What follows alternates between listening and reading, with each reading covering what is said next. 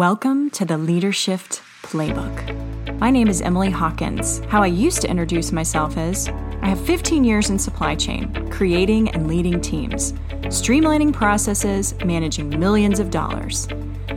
Except that's not what I do anymore. I'm a career and life coach, and I want to take you on the journey of how to lead yourself, how to take your career to the next level, whatever that may be. I'm going to give you tangible advice on exactly how to do what you want to do. Lead and love your life. I get asked this one question so often that I'm dedicating an entire episode to it. Now you're probably thinking, what is this question? What is this burning question?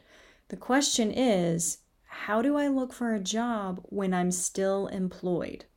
So I know we're in a market where a lot of people are let go or furloughed, but there's another group of people that I want to talk about. I think that they're in what I like to call, and I've talked about this on previous episodes, they're in job purgatory, meaning they know that something is going to change in their organization. They could potentially be let go. Maybe they're going to get a new boss and they know this boss isn't so great. Or maybe they've just lost the fire for the company. They've kind of reached, I like to call it, reached the end of the internet. There's nothing more exciting about working there or being a part of it. And so they want to move on, but there's this fear and this idea that moving on maybe isn't the best thing. So I want to talk about how to look for a job when you're employed, because it's okay. I want to start with that. First, you need to let go of the guilt. I've worked with so many people that they're in a job and they say to themselves, but I get paid really well. And if you take my course Market Me, you'll understand when I say you get paid well, that there's no number around that. We define exactly what that is in the course. But in their mind, they say, well, I get paid really well. I have great benefits. And I really should be happy where I am. But you're not. And it's okay to not be happy where you are. In fact, it is your mind and body's way of saying it's time to do something better, more innovative. And in fact, if you've been in the same position for over 6 years, you are no longer effective. You can be at the same organization, that's fine. But if you have been in the same job title for 6 years, you are no longer effective.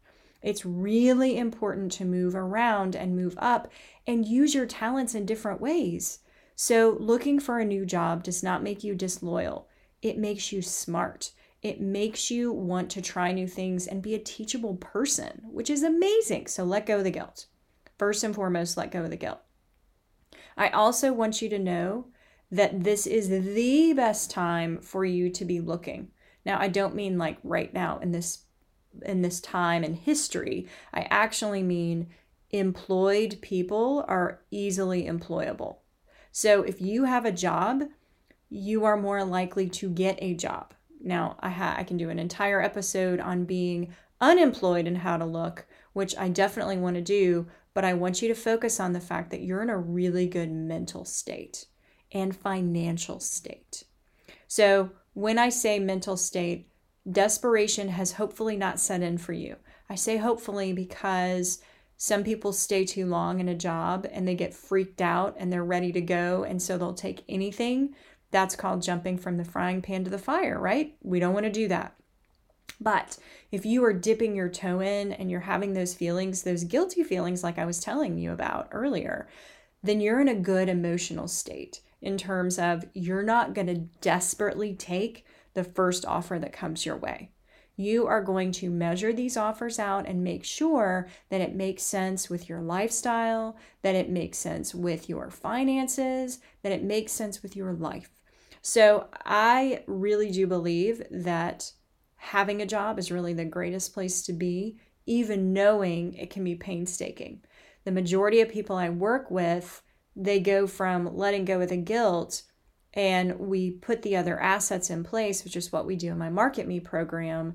And then they're ready to go. They are so ready to leave the organization that they are like, I am chomping at the bit. I am so ready to leave this place. But you've got to stay the course. So this is where I don't want you to get so excited that you're getting opportunities, you're getting interviews, that means you are getting a job offer and that you should throw everything away at your current job. Please don't do that. Please don't do that. From personal experience, where I laid out my own plan of what I wanted to do and how I was going to leave the corporate world to open my own business, I created that plan 2 years before I left. And the week after I created that plan, I was potentially one of the worst coworkers ever because I was so ready to go, right? The fire was in my belly, but I had 2 years. So do not do what I do. I ended up having to give myself a stern talking to about, you're going to get fired if you keep acting like this. Don't do that. So don't do that. Continue to stay the course in your role. And you do not have a job offer until you get a call and an email that says, we are offering you a job, and they send you the paperwork. I'm saying this to you because so many people are like, well, I have a job and I'm looking and I'm moving to the second interview. And so I want to tell my employer, what? Don't do that. You do not owe them that at all, ever. Because what you were doing is shooting yourself in the foot. Because just because you made it to the next round in the interview does not guarantee a job offer. Wait until that job offer becomes an email with start dates attached to it. So you want to make sure all of that is set in stone before you put anything in with your employer. Do not let anyone know. I would also recommend not reaching out to people that you currently work with and asking them to write you recommendations on LinkedIn. So it's fine to ask past coworkers that you are not working with to write you those, but I would not have people you currently work with writing those, because then they might tell someone who tells someone, and it's all out of good faith, and they don't mean to let the jig up, but they do. So just don't put somebody in that position is basically what I'm saying there. Which leads me to what I really think is important is there's this myth that your employer is checking you out on LinkedIn, and they have something running that says, Fred Smith changed his profile, and like a big alarm goes off and they're like, he's looking, fire him. Nobody's doing that. Nobody's doing that. I promise you, nobody's doing that. And there are actual features on LinkedIn that we go through in my Market Me program that you actually turn on so that people do not see that you're looking. I would also recommend you're not putting anything about actively seeking, looking interested in a job in a certain area, nothing like that. That's not how I teach you how to write your profile in LinkedIn in the Market Me program. But there are ways of going incognito, spiffing that LinkedIn profile up, quietly looking. I call that professionally looking, because that's really what you should be doing, even if you're out of work. You need to not have the green ring around your face. Just don't do the green ring. If you don't know what I'm talking about, on LinkedIn, they've added this open to work feature, which basically calls out that you're unemployed, right? Because nobody's going to put that on their profile unless they're unemployed. Don't use the open to work feature, correct? Right. I think we're all in agreement that that just looks ridiculous. But I want you to remember that this is your market. When you are employed, you are officially in the market and you have the upper hand, because nowhere in your job search are you required to take any job. I work with so many people that think that as soon as they start applying to things, that somehow this world becomes black and white and they have to take these job offers that get asked, that get thrown at them, or they have to go down this path.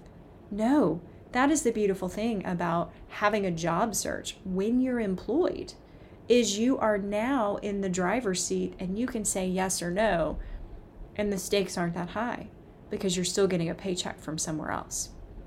I really encourage you to reach out into the job market. And if you don't know how to do this, I want you to join the wait list. It's in the show notes for my course Market Me, we will build a strategy for the employed, for the unemployed, wherever you are, that fits your needs and gets you the job that you are worth, that gives you the bigger impact.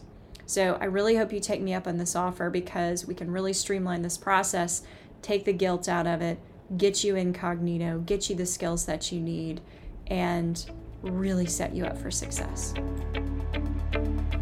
Did you love what you heard today and you want more? Sign up for my weekly email in the show notes. It's packed with tips and tricks to lead and love your life. You can also follow me on LinkedIn, Facebook, and Instagram by typing in Emily Hawkins, the number 4, the letter U. I'll see you here next week.